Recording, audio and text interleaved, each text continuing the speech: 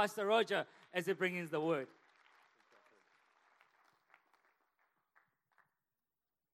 Thank you, Lord Jesus. Father, let your word transform.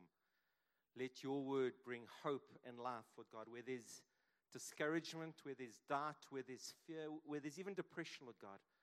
I pray your word and your Holy Spirit would minister right into every soul. In Jesus' name, amen. It is really my joy to be with you this morning. And for Nicola and I, it is our joy to serve in this house under Pastor Simon and Lindy. Today we continue on our Design to Win series.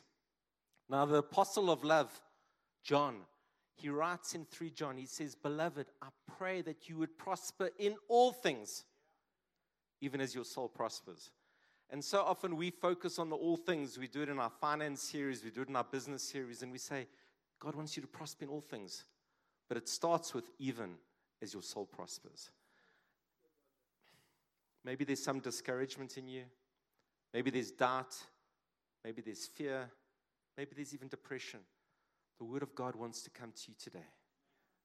God wants to touch you today. And at the end of the service, we're going to pray for you. But it's not just through the laying of hands, but there's some principles in the word of God that you can take hold of today that can enable you to prosper in your soul, overcome.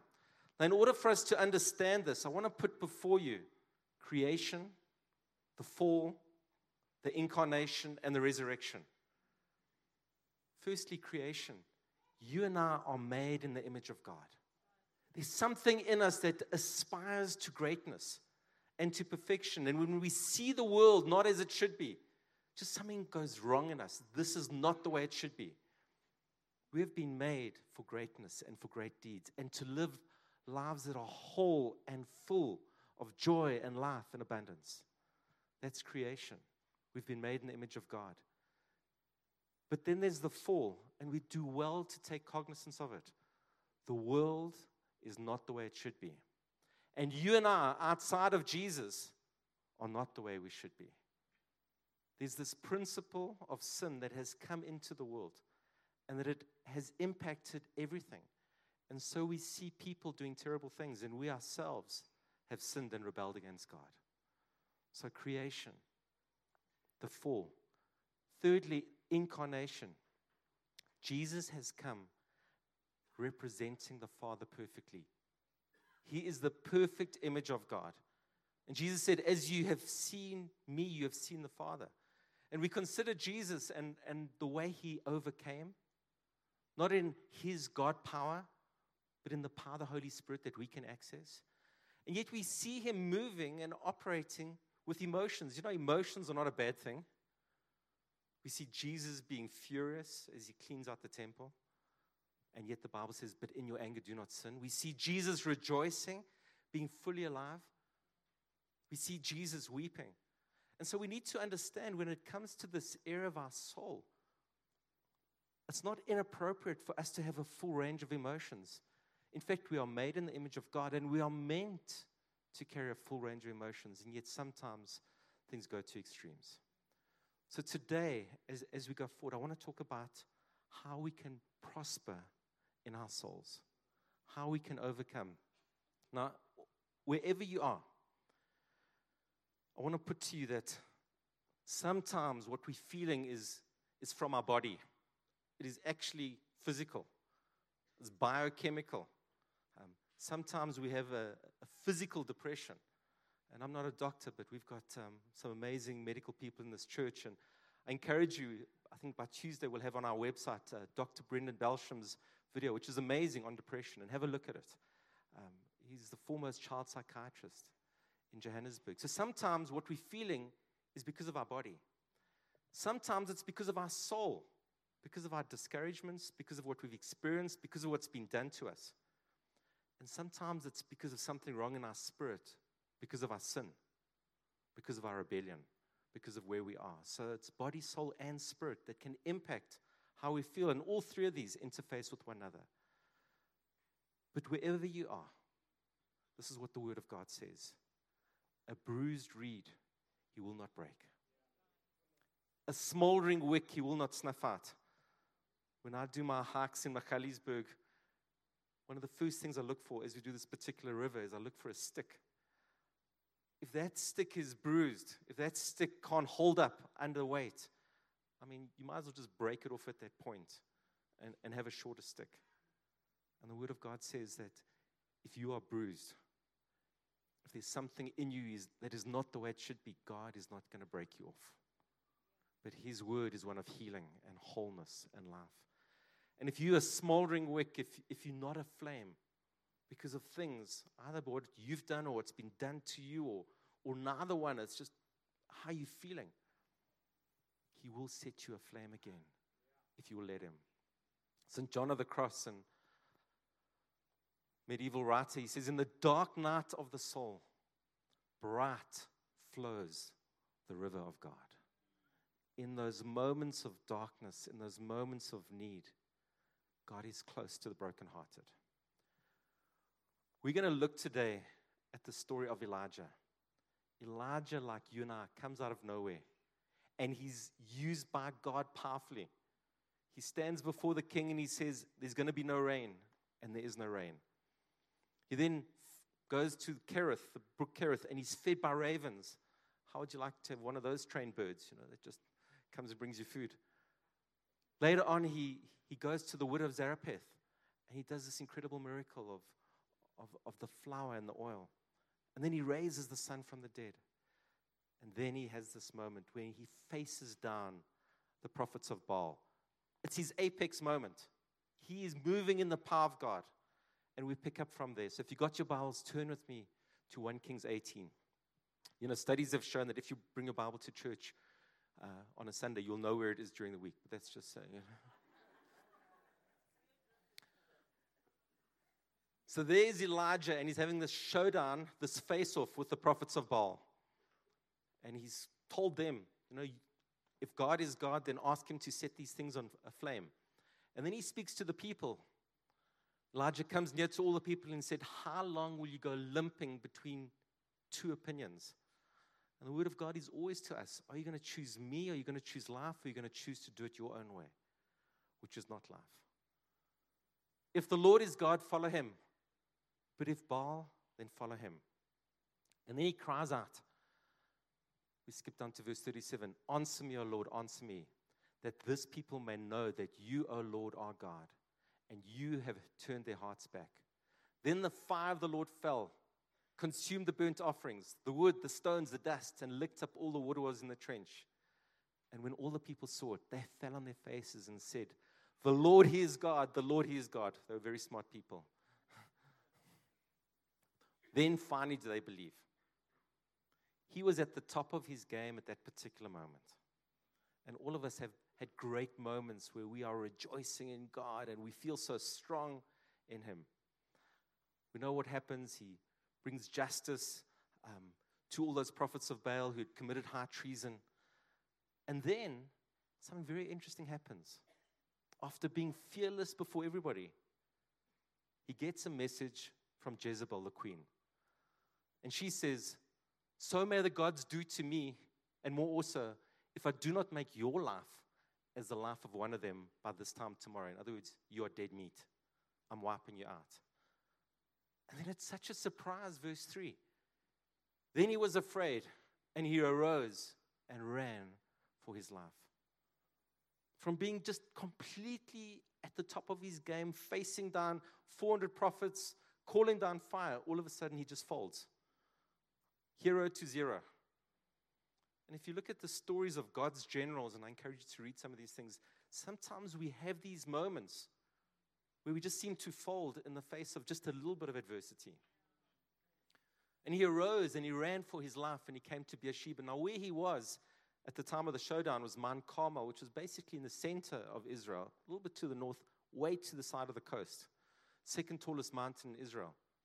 And he's run down to Beersheba, which is way south and onto the eastern side. I mean, he's crossed more than half of Israel. Goes down to Beersheba, which belongs to Judah. And he leaves his servant there. He separates himself. But he himself went a day's journey into the wilderness. And we all sometimes end up in these places of being in a wilderness. And he comes and sits under a broom tree. And he asks that he might die. saying, "It is enough now. Oh Lord, take my life." I remember once I was having a very, very, very rough time. And I was sitting in the kitchen talking to Nicola, and I was in like a fetal position, like on the floor. And my son James walks in and he goes, "Interesting body posture, Dad." Paul himself writes about, to be far better that I wish that I could go. I think we all have moments, maybe not all of us, but many of us have these moments where if I could just go to glory, take me now, Lord. If my family and everything else can be great and I can go home and no longer carry these burdens, beam me up. We all have these moments. And this is what he says, "It is enough. I can't take this anymore." And so we see an incredible restoration that God begins to do in his life from verse 5. And it says he lay down and he slept under the tree. And behold, an angel touched him and said, "Arise and eat." And he arose and ate and drank. And he went in the strength of the Lord to Horeb, the mount of God. He actually has two moments between verse 5 and verse 8 of eating, drinking, sleeping, eating, drinking, sleeping, and being touched by this angel. And then being given an instruction to go to the mountain of God. And he gets there, he obeys God and says, the Lord came to him and he said to him, "What are you doing here, Elijah?" This is after God's told him to go there. And he said, "I've been very jealous for the Lord, the God of hosts. I'm good. For the people of Israel have forsaken your covenant, thrown down your altars, killed your prophets with the sword. And even I am left, only am left. And they seek my life to take it away." There's a lot of I, and there's a lot of me, and there's a lot of self-reference in this point, at that point. And God says, "Go out and stand on the mount before the Lord." And then we have this moment where God begins to speak.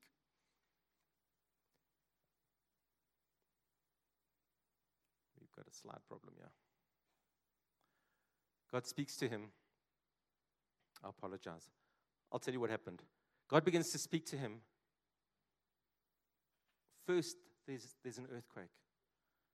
And then there's fire. And it says, and God was not in the earthquake. And he was not in the fire. And then there's a still small voice.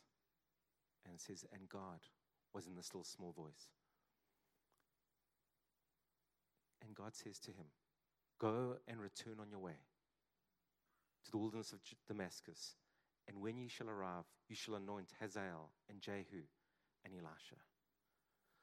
Now, how did he get here? Elijah got here through persecution, intimidation, fear, depression, loneliness. He'd been away from Israel for many years, living out in the wilderness. Other men had faced other problems. Jehu had faced temptation. Ahab had faced slow corruption. There are many ways we can end up into a soul crisis. Paul writes, he says, "I had a thorn in my flesh, and I prayed to the Lord for him to remove it. And he did not remove it, and he said, my grace is sufficient for you." You may have a physical problem. I don't know what you are facing. There may be some relational things that are just getting to you. But wherever you are, God's word, as it was to Paul, is, my grace is sufficient for you. Let's look at what God does. Before we do, let's look at Elijah's path of getting there. He allows fear into his heart. There's high levels of stress. He's disappointed that all of Israel didn't turn. Sometimes we end up in a crisis because our expectations are not met of people or of the nation, of our job, and there's loneliness. Sometimes the presumption that we have in our soul as to what's going to happen with our careers, what's going to happen in our lives, just causes a soul crisis. Sometimes the uncertainty of our environments causes us to come into a crisis. Sometimes our biggest problem is that we are listening to the wrong voices. And Elijah listens to the voice of Jezebel. What are the wrong voices in your life? What are those voices that are pulling you away from God, causing you to be hostile, causing you to be angry, causing you to be bitter, causing you to be judgmental, causing you to be discouraged? Sometimes what we face is simply physical and spiritual exhaustion. We've just given out too much. We just haven't stewarded ourselves. Sometimes, like Elijah, there's a misfocus. Elijah's focused on everybody else, but he's not focused on the Lord. He's not looking to the one who has answered by fire, who's done great deeds, and he's focused on the wrong thing. Sometimes our path of destruction is that we isolate ourselves. Sometimes we can be physically there, but in our hearts we're not there. We're not allowing people in our area of weakness, in our area of problem, in our area of crisis. So we are lonely in a crowd. And some of you need to get into a relationship, get into a connect group, and open yourself up to people. Sometimes we are doing things for God, and we're not doing things with God. We're not doing things that are strengthened and enthused with the power and the might of God. What does God do? What does God do to restore him? First and foremost, God acts. He is the Alpha and the Omega. He is the beginning and the end. All hope that we have starts and ends with God. Yes, there are things that we may need to do. Yes, there are things that people will do for us and to help us. But ultimately, it is God's mercy and is God's goodness. And God reaches out to him through an angel and touches him. And even that you are here today is a sign of God's goodness. Even that you are here listening is God saying, I love you and I want to help you. I want to meet with you in your time of need. And at the end of the service, we're going to lay hands on you. We're going to pray for you. And if you're in a difficult place in your soul, God's going to restore you. God's going to touch you. Who teaches the soul, if not God? Secondly, the angel touches him and he lays food before him. It says, and he ate and drank and lay down again. You know, sometimes all we need is to go to bed. Sometimes all we need is to eat properly. This is what this verse is about. Sometimes we just need some refreshment. Sometimes we just need to take a Sabbath. Sometimes we need to start exercising. And sometimes, and please hear me well here, sometimes you need medication. What does Paul say to Timothy? He says, take a little bit of wine for your stomach. Now, I believe in miracles. I believe in the power of God. I've seen it in my own life. I had a physical problem in my arm, and I felt the power of God come like that. Yet at the same time, understand this. Medicine is not a second-hand healing. That's why Paul says to Timothy, take a little bit of this elixir, this wine. We don't know what wine it was. It was just natural wine for your stomach. Red wine, says somebody at the front. We're not serving at the end of the service, okay? Sometimes the problem is resolved with rest and refreshing and some good food and some good exercise and some medicine. And please hear me on that. And then he says to him, head for the mountain of God. Go to Mount Horeb. Go to the holy mountain. And this to me speaks of two things. Firstly, where is that place? Where is that moment? Where is that armchair? Where is that walk? Where is that garden? Where is that place that you meet with God? Where is that place where you've been meeting that 5 o'clock in the morning, that 7 o'clock at night? Where do you meet with God? You've got to go back there. You've got to go back there. And secondly, the mountain of God. It speaks about God's house. It speaks to where God's people gather. And sometimes we are in a difficult place and we want God to meet with us by ourselves, and He's going to meet with us through community. And He's going to touch us through living people who are also carrying Jesus. And then we need to listen, need to learn to listen and learn to hear His voice. There was a great strong wind, after wind an earthquake, and after that a fire. You know, sometimes, and this is what it's saying here, God is not in those huge, big, shout-out things. But His word to us is gentle and it's a whisper. And it takes us persevering and pressing in. I loved what Muruti said this morning. That sometimes we have to dig and press in and keep going. We need to persevere. We need to be patient. We need to press in. We need to not give up. Jeremiah 29 verse 13, it says, you will seek me and you will find me when you look for me with all your heart.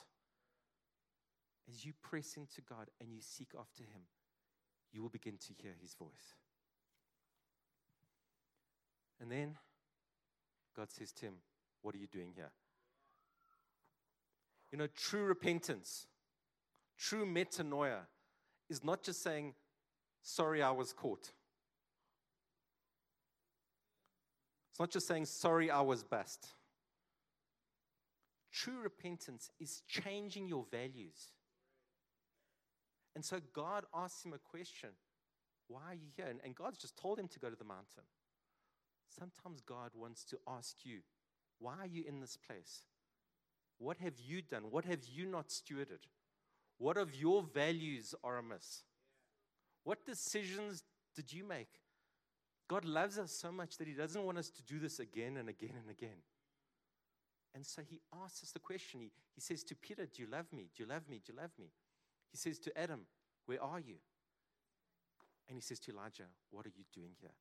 Why? So that we're not going to repeat our mistakes, but we will understand the decisions that we made, the reactions that we had that got us into this place of destruction, of sadness. What are the things that you are doing that are dysfunctional or harmful or sinful, that are destroying your own soul?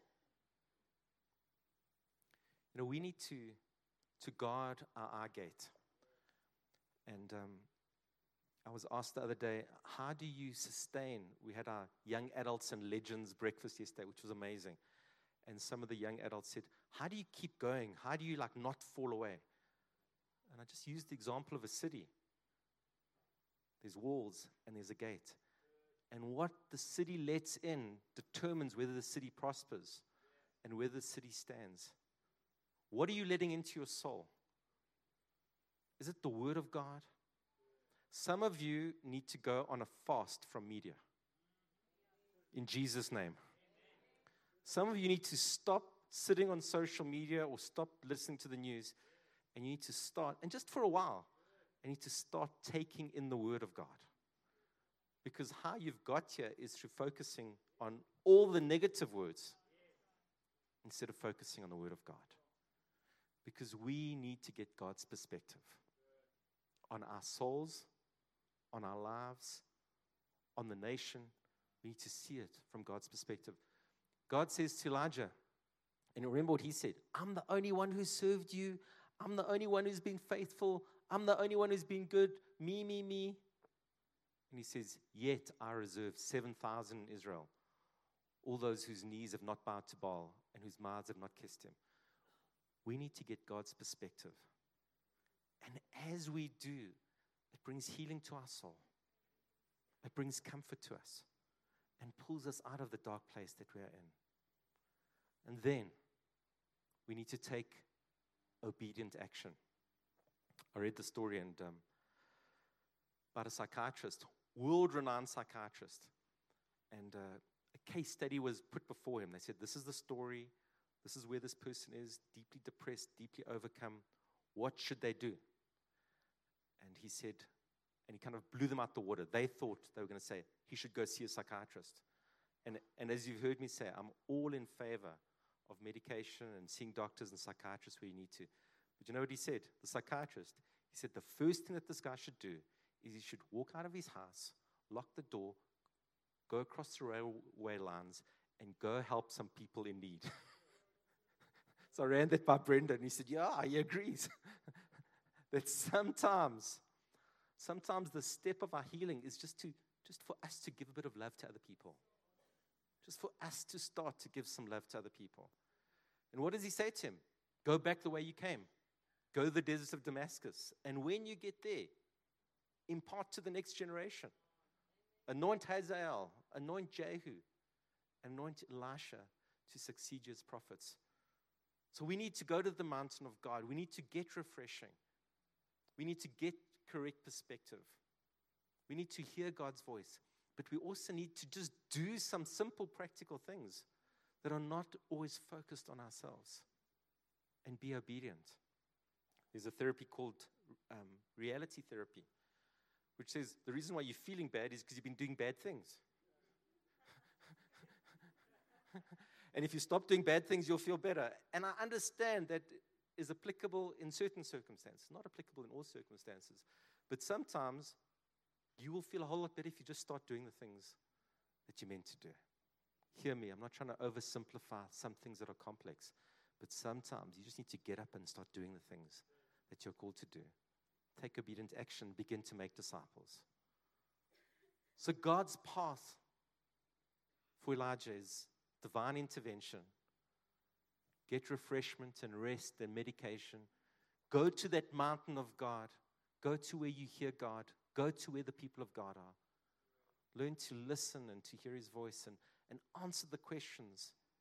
Learn from where you're at.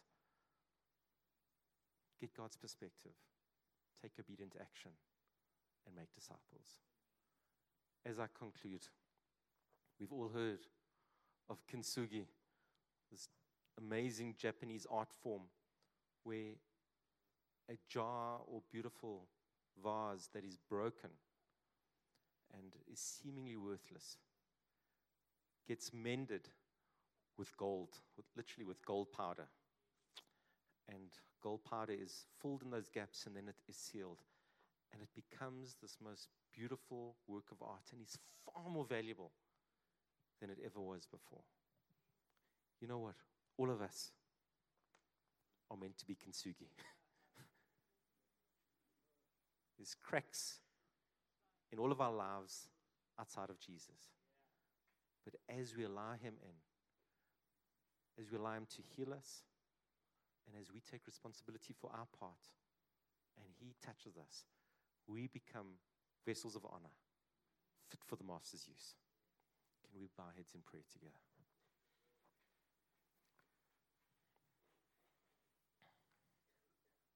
Thank you, Jesus. Lord, you are the God of all comfort. And your heart is that we prosper in all areas, just as our soul prospers. And so, Father, we bring those parts of our heart, Lord God, those discouragements, those areas of despair, fear, anxiety, depression. And Lord, we welcome you in. We welcome you in, Lord God. Father, we consider the path of Elijah, Lord God, the mistakes that he made, Lord God. And then we consider, Lord God, your healing and your touch, Lord God. And you restored Elijah, Lord God. And that is what we look for, Lord God. Church, I'm going to ask that we all stand, please.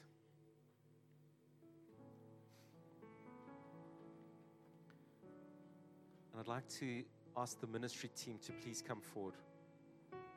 All the ministry team. God's presence is here. And there's a power in the laying on of hands. And God wants to meet you today.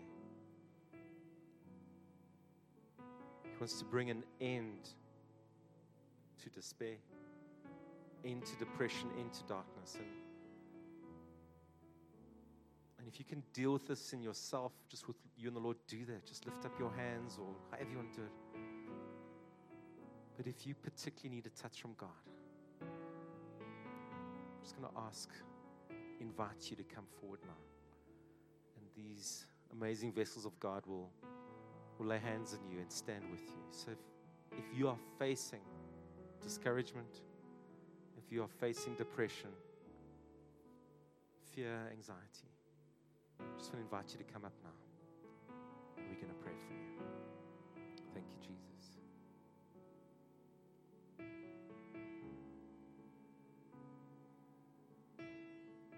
Come now. Lord, for all of us, we bring our souls before you, Father. If you're standing and you're not coming forward, just lift up your hands now. Lord, we bring our souls before you, Father God. And we pray, come in, Lord Jesus. Come in, Lord God. Breathe your breath of life upon us. Lord, cause us to prosper in every area, but cause us first and foremost to prosper in our souls, Lord God. Lord, may we be free of depression, of despair, of anxiety. Lord, you give us a peace that passes all understanding. And so we say, Lord, we receive all that you have for us. Lord, as we lift up our hands, we say, come in, Lord Jesus. And Father, also speak to us, Lord, where we need to change our ways. Lord, where we need to head to the mountain of God. Lord, where we need to answer the questions of our lives while we are in the place that we're in. Set us free, Lord God. And show us, Lord God, our part and our responsibility.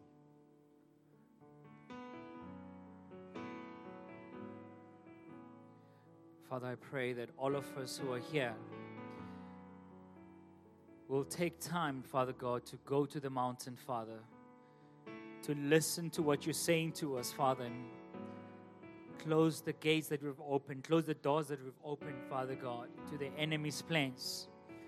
That, God, we will listen to what your voice is saying to us, what your word is saying to us, Lord. Father, we thank you this morning for this great reminder to run to you, God, to run to you, Father God, in the name of Jesus Christ. Friends, even as we close the service, if you're still needing prayer, you can come to the front. We have the ministry team here to pray. And those who are visiting with us for the first time, through the glass doors to the left, we have tea and coffee for our first-time visitors. And for the rest of us, for the Volunteer Sunday, there are tables at the back. You can get more information on how you can get involved. And God bless you. Have a great, great, great week.